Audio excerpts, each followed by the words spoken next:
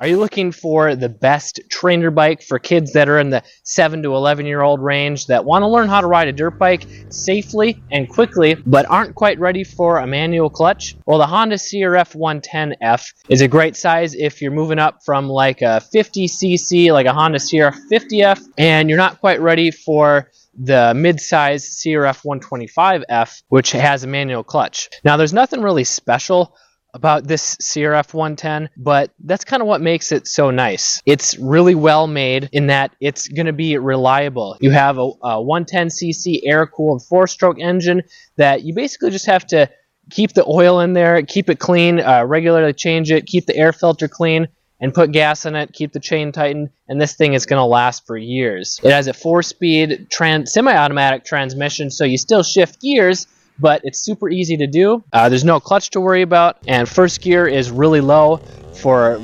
your little kid learning how to ride, or if you're like me and want to take kids on a ride around the yard, you don't have a clutch to deal with. And these come with an electric start as well as a backup kickstarter, which you don't really need to use unless the battery goes dead. They first came out in 2013, and they had carburetors until 2018.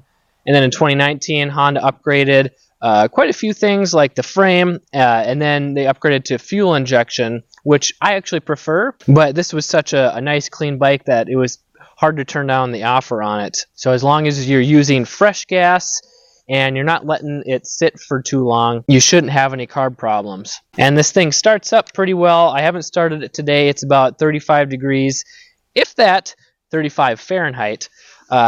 So even with the carb, turn the gas on, turn the choke on, electric start. There we go. Oh, I didn't keep the choke on long enough. But as you can see, as long as the carb is clean and jetted right, it's going to start up pretty well. And the battery is strong. It's also very nice and quiet, so you're not going to bother neighbors, or at least you shouldn't, unless you put an aftermarket exhaust on or you take the baffle out, which a lot of kids do, which sounds cool, but it's kind of dumb and it doesn't really give you more power, especially if you don't rejet it. But the suspension is nice and plush compared to like a 50 or 65cc 2-stroke motocross bike. I highly recommend staying away from those for your kid if they've never ridden a dirt bike before. They're super snappy with the power.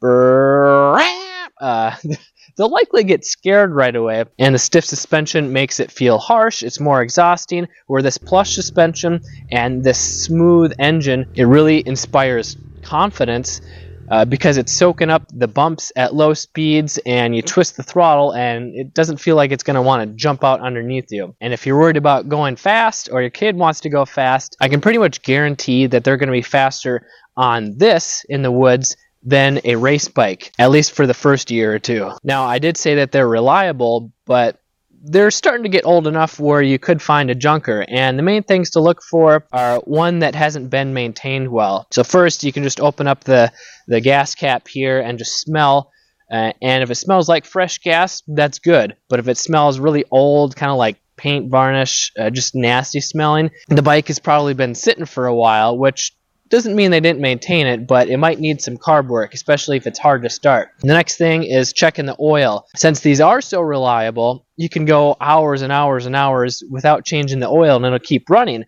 But if you run it too low or too long on the same oil, this will eventually heat up the engine, cause more friction and wear on the engine parts. And if it's smoking while the engine is running, that's a good sign that they didn't maintain the engine oil or the air filter, and it's probably not going to last very long. Or you're going to deal with other problems like hard starting or fouling plugs or just lacking performance. And if you're brand new to dirt biking, I want to give you a free gift. It's my Quick Start Beginner's Guide to start dirt biking without breaking the bank, and so that you can stay safe. You can click the link in the description below. I'm Kelly Fager from Motocross Hideout. Learn more, ride more.